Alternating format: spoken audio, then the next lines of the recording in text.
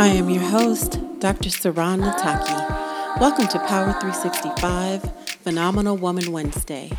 This podcast will address topics ranging from what is a phenomenal woman? Are you enough? Community service, paying it forward, the manifestation of dreams through words and action, the power in being a woman, fashion, and much more. Stay tuned. Phenomenal. Phenomenal woman. It's Phenomenal Woman Wednesday. Thank you for tuning in. Today I bring you a very different guest. I sit down to have a conversation with Dr. Jesse Baker. Dr. Jesse Baker is a white male whose life work is focused upon equality and social change.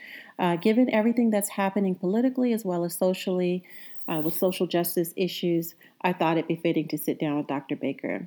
In this first episode, we discuss his position on white privilege, how he attained a doctorate without ever attaining a high school diploma, and even my own experience with real estate redlining. Let's jump into this first of a three-part series. All right, so welcome to this special edition of the podcast. Today I have the honor of sitting to chat with an old friend, Dr. Jesse Baker. And Dr. Baker holds a doctorate in environmental policy and design. He's committed his career to aid and development in developing nations. Dr. Baker is the founder of Frameworks International. Frameworks is a nonprofit organization which works in direct partnership with local community leaders striving to achieve sustained and scalable outcomes at the grassroots level. And I just want to say that Dr. Baker's work is really committed to addressing inequities in developing nations with respect to environmental resources and also with respect to exploitation of such resources. And so welcome, Dr. Baker. Thank you. That was a really good intro. I appreciate that. I don't know that I should record that and reread it for myself when I have to do that. Yeah, you're astounding. So thank you for taking the time and agreeing to sit down with me to talk about some of the things that we'll be talking about today. I have to share with my guests that Dr. Jesse Baker is a white male, and he's going to share with us some of his passions with his work, how he became motivated to do such work. And we're also going to dive into discuss some issues around white privilege. So it should really be interesting. Yeah. And I want to thank you for having me. It's humbling. And it really is an honor, to be offered an opportunity to have this kind of dialogue. I imagine I'm going to learn a lot myself, so I appreciate that opportunity. Awesome, thank you. So may I call you Jesse throughout the I would interview? prefer that. Prefer that, Saran. Thank you. Okay. Yeah, of course. So Jesse, can you tell me and my listeners, can you explain to me how you became motivated to do the work that you do? And maybe you can provide a little more in-depth background about the mission of your organization that you founded. And we could see what motivated you to do that. Yeah. It's interesting. There's probably a lot of different things that I could draw upon that I'm sure we'll touch on at different points here. But, I love travel. I love adventure, and when I started traveling, it was after I had received internationally, I should say, it was after I had really been exposed to a lot of the kind of more academic inquiries that I had to injustice internationally, like I could just, United Fruit Company in Guatemala or what have you. And I wanted to make my travel relevant, rather than just kind of be a backpacker that had a good time. I wanted to do something positive. But I also had, I come from Oregon, which has obviously been in the news a lot lately. And my dad he's a logger. And our entire, our financial, I guess, well-being was dependent upon trees, natural resource, right? That was the economy there. And when I grew up, it was not good, and we grew up poor. That's what I was always told. by friends and teachers and what have you. And we had, canned food drive. People would come to our house and drop food off. And, my parents had food stamps every once in a while. And I know there was welfare at various times. And you're conscious of that stuff as a kid. And I had really gotten involved in the environmental movement when I was in high school. I don't really know exactly what pushed that, but I had always read the paper front to back, and somehow it just made sense to me. And I had learned the most of my exposure to environmentalism, if you will, came from my dad initially, because his job depended on healthy forests, right? And at some point I saw that we were, mills were being shut down in small towns around where I grew up in Eugene in Oregon. And it really impact the communities. But then we were shipping logs, to Japan and to other countries. And I was like, well, that doesn't make any sense. That's terrible forest management. And I had figured that out at like 15. I don't really know how, but I did. And, so I started realizing that we were managing our resources terribly, and it was having an adverse impact on the communities that I grew up around and the people I knew. And, everyone I knew was from blue collar families, and everything was dependent upon the forest industry. So cut to, going to college, and I had a professor that really kind of drew connections to, immigration issues. And I mean, these have been issues for a long time. Right. And she kind of allowed us, or laid things out in such a way that we saw, kind of, unequal economic relationships between the United States and Latin America, and how that would drive immigration. And like I mentioned, the United Fruit Company earlier. So then there's just all kinds of examples. And I saw some parallels, and I was like, oh, wow, that's not totally different than where I grew up. Really poor management of natural resources that benefited wealthy people at the expense of people living, kind of on the margins. Granted, very much more extreme in Latin America than what I, dealt with in Eugene, Oregon, but I could certainly see some parallels. And then when I finally did a study abroad program and I traveled, I was like, oh, shoot, we were poor, but and I remember thinking this very clearly, we were white people poor, right? Like, I still went to a good school. I got to play sports. My parents did a pretty good job of putting good food on the table. I wasn't cold at night. And so I just started seeing a lot of contradictions. And that's really eye-opening, isn't it? When you do travel for the first time to developing nations or places other than the U.S. even, in some rural areas even, you realize that what you thought was poor really wasn't all that bad. Right.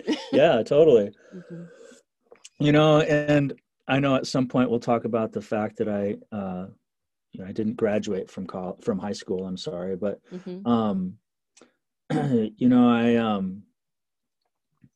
I just kind of started realizing that I actually had privilege, and I don't think I made the connection of privilege per se in my head, but, I realized that things were very different for me, even though we grew up quote unquote poor compared to, people that I was actually seeing. And then I had also had some kind of, academic background at this time. I mean, I was midway through college at this point, so, the injustice just, it clicked with me. And I'm sure some of that had to do with, different professors that I had.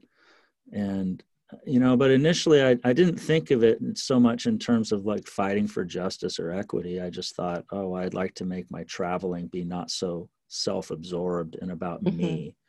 And then as that was really kind of one of the I guess catalysts. I don't know if that's plural or not for catalyst, but anyway, that kind of pushed me in this particular direction. where I started to see, you know, large companies exploiting natural resources that would pollute the environment and it would impact people who lived near that kind of pollution. You know, I don't know if you were exposed to this in our grad program, but you call that environmental justice, like 15 years ago. That's what the term we were using, you know, and started seeing just the unfairness, if you will, of it. And, you know, my parents were part of that whole 60s hippie movement, and that was part of my upbringing. And there's you know, my mom used to say things like, always question authority, always question authority. And that's great sort advice. of yeah, I think so. And my dad, you know, same thing. You know, that there's a lot of negativity associated with that rugged individualism, but there's also an independence, an independent mindedness that at least in my case, in the area where I grew up, in the time that I grew up, I think things are very different right now, but that said, you know, it's okay to stand up and question what you're being told, and you should do it. You have an obligation to do that. You know, so that's really kind of, I think, a summation of just some of the basics that pushed me into this direction early on. Yeah. And I wanted to make use of my education and my experiences. Wow. I mean, all of what you said is so interesting, especially, you know, you said that in high school you were reading the paper front to back. Yeah. You know, was that something that your parents really encouraged you to do, or is that something that was just innately interesting to you? I'd say probably a little bit of both. I mean, I was fortunate in that when I was growing up, well, we didn't have a television until I was like 11. And then even then it was like 3 channels and, you know, it was fuzzy. But, you know, I don't think we had cable TV till I was probably like 14 or something. But, you know, we had the paper, right?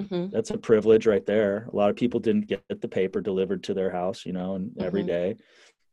And my parents they would speak to me like an adult, you know, so I wasn't like coddled child that was, you know, here, play with these little toys and whatever, you know, I mean, I would have intellectual conversations with them and their friends, you know, and so that I think was an important thing.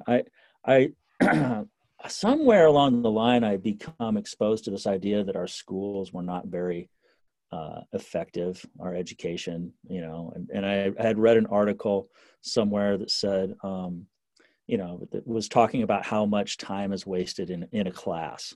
And then I would go to my classes and I'd be like, yeah, you know, it'd take us 10 minutes to count roll. You know, there'd be a lot of I shouldn't say dumb questions, but a lot of stuff where I'm like, we just went over this. Why are we talking about this still? You know, and then maybe a little bit of education.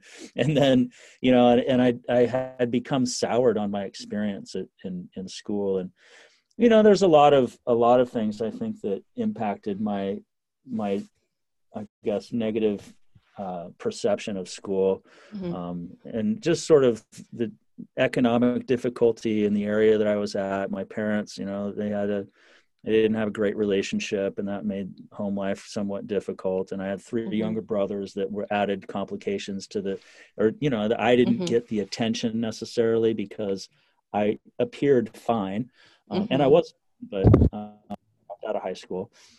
So, you know, I mean, obviously not all was great. I dropped out of high school with a 1.3 GPA, right? That's something clearly is off there. And that's so interesting. So you never graduated high school. You had a 1.3 GPA, and you have and your doctor, Jesse Baker. We'll talk more about that. Yeah.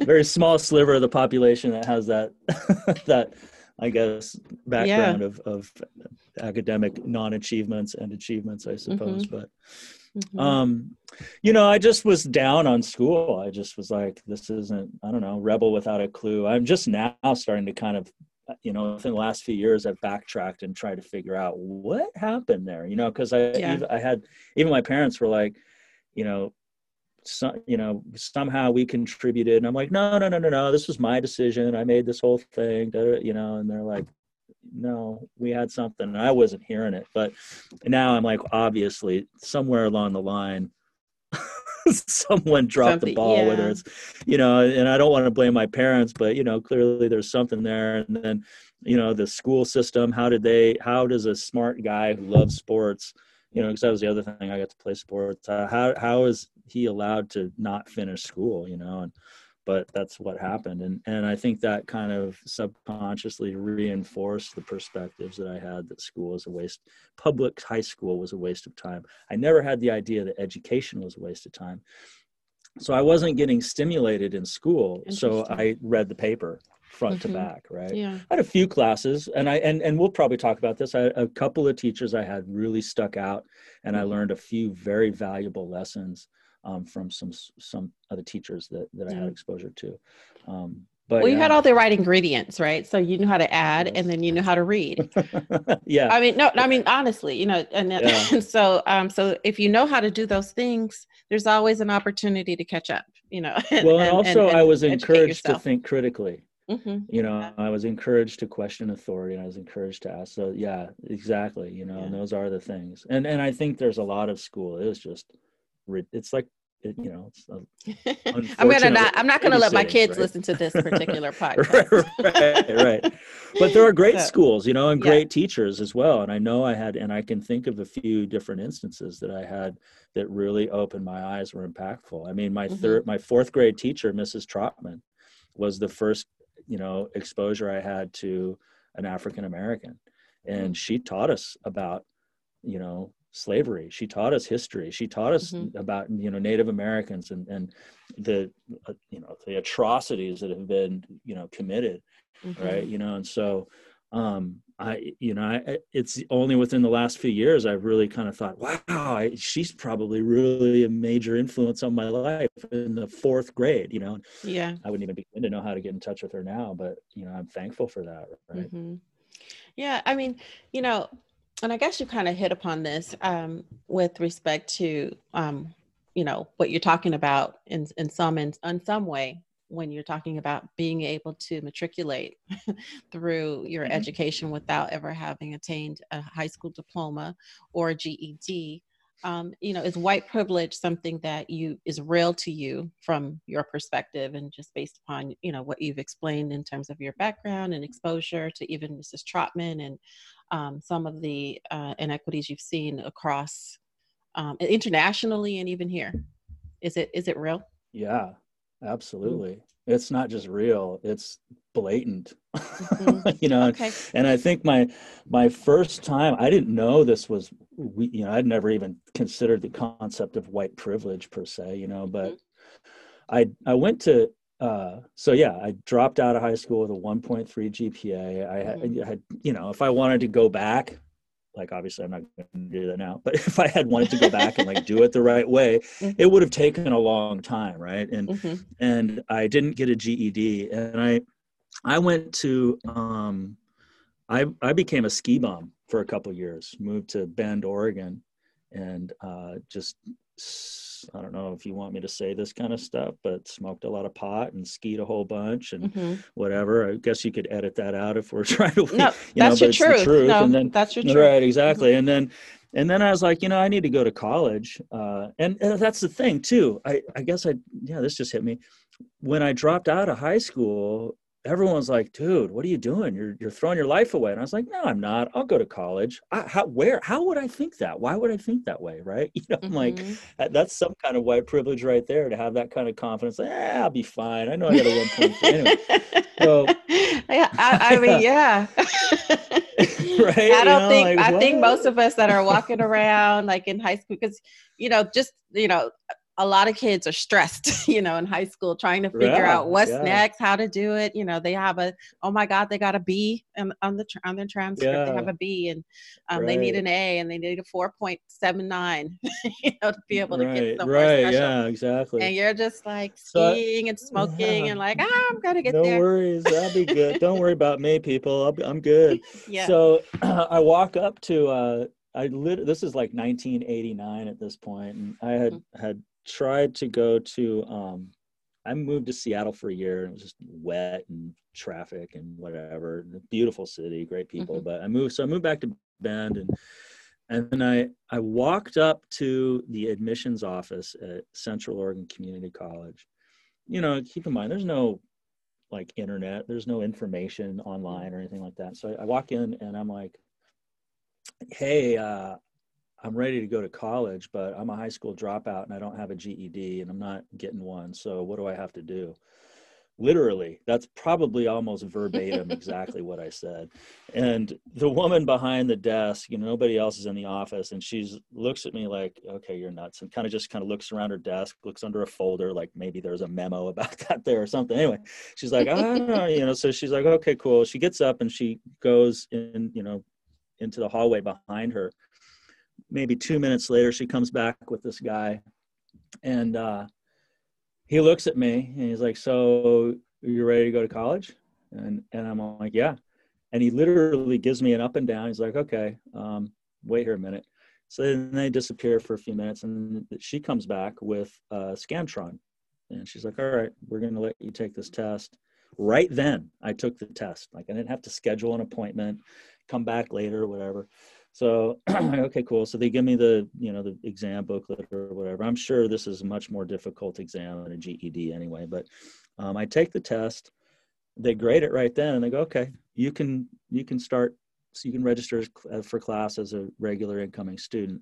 And I remember I had two profound thoughts at that moment. One was like, wow, you know, that I didn't even go to half of my classes in high school, and I was able to pass that test like that. That's, you know, what does that say?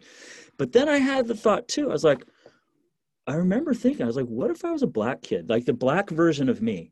And I was like, and I came in and, you know, said exactly the same thing, but, you know, obviously and I remember thinking too, like if my language was different, you know, I don't know what, Saran, I don't know what terms to use. Like at the time, the word that we used, and I know this is not cool, was Ebonics, right? And so that's how but that's what I knew. And I was like, what if a black kid, the black version of me came in speaking Ebonics and said the exact same thing? What would have happened? They had been like, get out of here, go get your GED, you know, and come back and, right, you know, and it really, like, I really remember thinking that's crazy that this was so easy for me. I had like, I thought for sure I would go in and they'd be like, okay, you have to schedule. First, I thought they're going to make me take the GED. That's why I said, and I'm not getting one. And I was going to have to schedule a time, and you know, I don't know if I was going to be able to register and all that stuff. It was so easy. And I was like, yeah, no. And that's when I really thought something is very different. Like, cause I knew at that moment, and that's white privilege. Right. And, so I had that moment of really realizing that, but not knowing that it was, you know, that white privilege was a thing. And I'm still learning about white privilege, right? Yeah. You know, so that was kind of one of those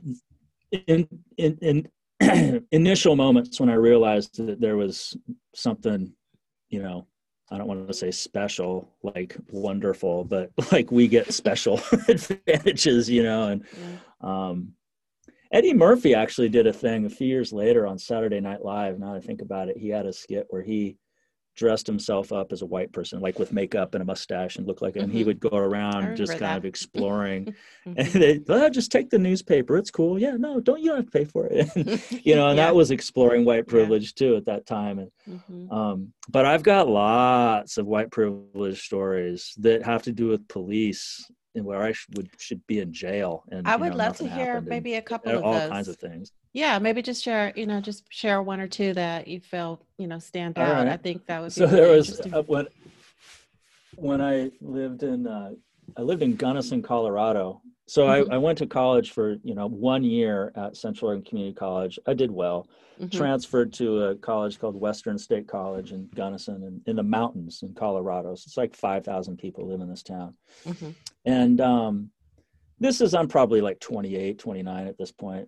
Maybe I'm 30, I don't remember. But it was snowing. It's January, and there's like 8 to 10 inches of snow on the ground. It's snowing. With some friends of mine, we go to the bar.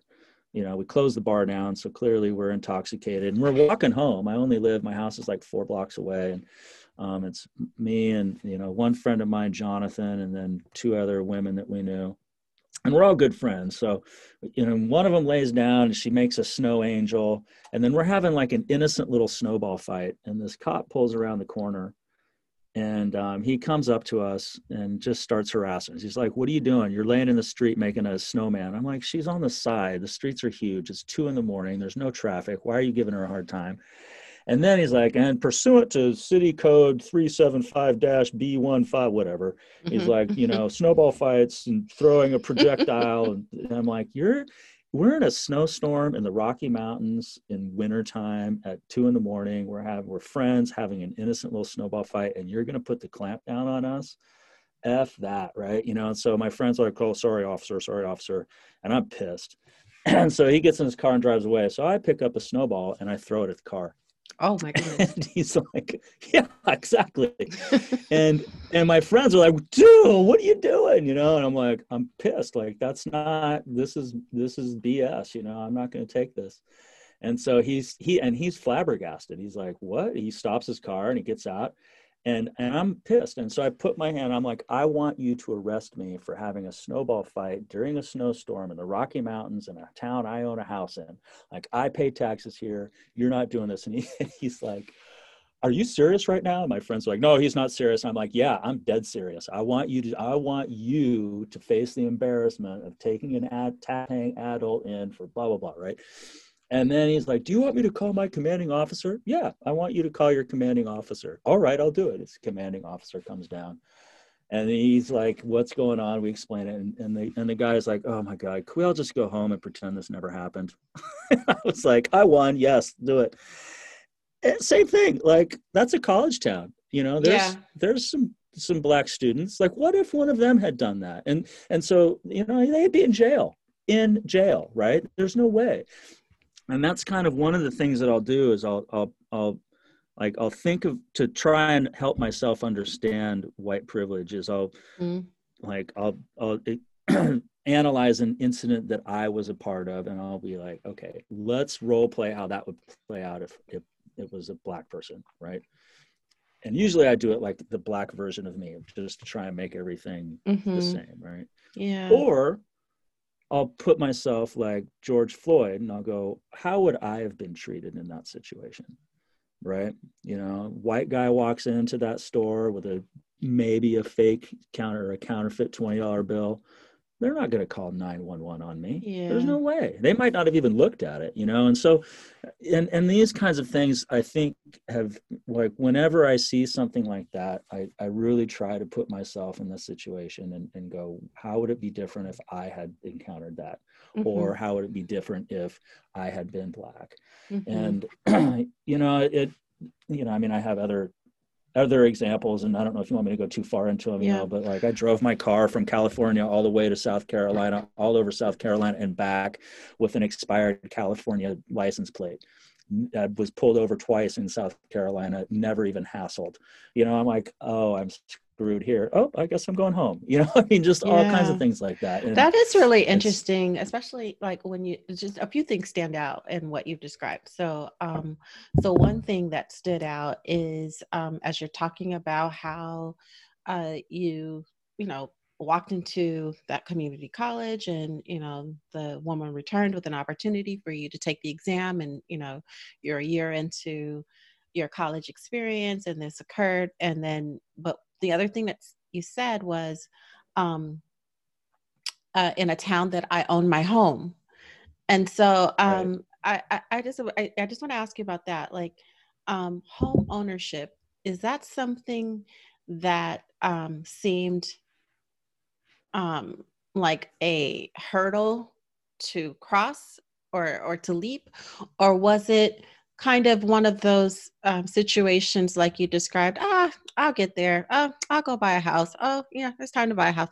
Or was it, was it like, because, in some minority communities, those are real hurdles, home ownership. Yeah. So what did that look like for you, given the trajectory you were on during that time when you acquired your home? Well, that's a really good question. and I hadn't learned at that point. Well, when that incident happened, I Mm-hmm. had learned about redlining. Mm-hmm. But when I bought a house at 22 years old. Mm-hmm. When I moved to that town, I just walked into the town, and part of the reason I was able to do it, it was a FHA program, so Mm-hmm. first time home buyers program. Uh-huh.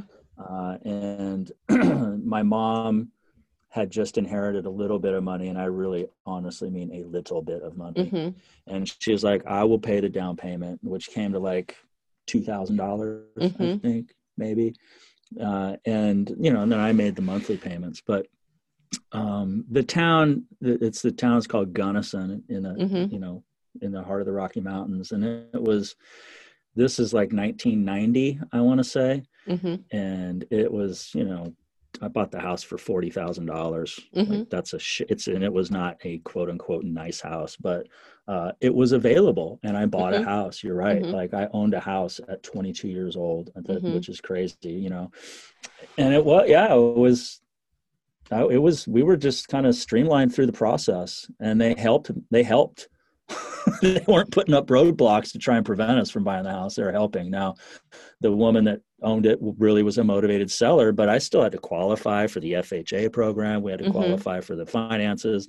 I just moved into the town. I didn't have any money. I didn't have a real job, but they, like, okay, well, if you, I was a bike mechanic at a Mm-hmm. bike shop, there's no, like, that's not a career. Well, it is for some people, and I don't want to, I understand. belittle or shame that, but yeah, it's not like something that you would think you can buy a house at making $8 an hour mm-hmm. at 22 years old, right? Mm-hmm. And I was, and I don't want to say I really quote unquote took it for granted, but I didn't make the connection at that point in time that was a white, that was a privilege that I had been extended because mm-hmm. of my color. But what I know now is, again, if I were to substitute myself, all things being equal, if I was, not white, I probably wouldn't have been able to have done that. Right. Yeah. That's just really interesting. Yeah. And it does provide you with a sense almost of entitlement, and I think mm-hmm. that me talking to that cop, my point was like, you're not going to push me around. I own a home in this town. I pay mm-hmm. taxes. Mm-hmm. This is America. We're having a snowball fight. Who do you think you are? Right. But yeah, there's a reason I brought it up. I own a home, I'm paying taxes, because I guess that entitles me to have a snowball fight. Now, I would think it doesn't matter if you own a home or pay taxes. You should be able to have a snowball fight with your friends in a snowstorm, the Rocky Mountains during the winter, right? Mm-hmm. But, that's certainly an added layer of entitlement that people of color have a much more difficult time, acquiring, mm-hmm. right? Yeah. So let me ask you. To this day, they have a more difficult time, so it's not for sure. It's just a thing in the past, which is kind of what we teach. Mm-hmm. Redlining, that happened in the 60s. It did. but there's that happening today, right? I'll share with you when my husband and I were house hunting at one point in Irvine. Our realtor did not want us to be visible to the seller. And he was very transparent with us about why. Yeah. And it was real. And then at one point we were in between a home purchase. And we were needing to, we didn't end up having to do it, but we were thinking we might have to lease something temporarily while one home closed and we were moving into the other. Right. And so the gentleman who was the property manager of this particular home asked if we would be frying a lot of chicken. Swear to God. So frying a lot of chicken. And so because the owners would be coming back from they were out of the country. When they came back, they didn't want a lot of fried foods in the home. And so, so this was over the phone. I said, I'm sorry, I'll call you right back. So I sent him a string of emails because I wanted him to write it to me. I just wanted him to write it to me. Yeah. And I never heard back from him. I was so furious. You know, like, good Lord. Am I frying chicken? I mean, wow. Well, first of all, fried chicken is something that Americans do. Yeah. you know, I mean, they do. Yeah. Colonel Sanders is a white man. Right. Americans fry chicken. But why am I going to be the one that's frying a lot of chicken? What do you mean by that? So anyhow, so there was just, it's a real kind of situation. I've never heard of being redlined for potential fried chicken, but yeah, that was the first time I'd ever heard of anything like that. But anyhow, but yeah, no, it's a real phenomenon. So how does that? I know we're like that sticks with you, right? Like to this day, like you're still bringing it up. Like that's just. Oh, there's so many things. I mean, I could share another story with you, and I don't know if I've ever shared this with you, but anyhow, my husband and I were at home, and our daughter, who was she was a little over a year old at that time. She was born, she had colic, and then as she, grew, she outgrew the colic, but she would have what was called night terrors. So she would have a hard time going to sleep, and she would cry a bit, and you'd have to just kind of let her process it. Like there was nothing you could do. You just had to let her have her moment. And so, so she had like a 10-minute little spell where she was crying. My husband was holding her, and at our house on a Friday night, it was just all of us hanging out. Fortunately, my kids, they span ages, but they just all enjoyed spending time with us and having family nights. So we were in our bedroom and we were watching movies. My husband was sitting on like a love seat that was near the entry to the doorway, to the bedroom, holding the baby. And my son comes upstairs and walks into the bedroom. Now we had white carpet, and a rule of the household was to remove your shoes, especially on the white carpet. So anyhow, my son comes up and he says, "Oh, the police are here for a crying baby." And I'm like, "Oh, get out of here, you crazy." So you need to stop. And kid you not, 3 officers walked into our bedroom with their shoes on. Now, my husband's holding the baby. He's over 6 feet tall. He's a big guy.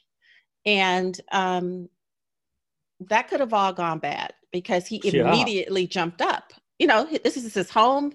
These strangers are walking in.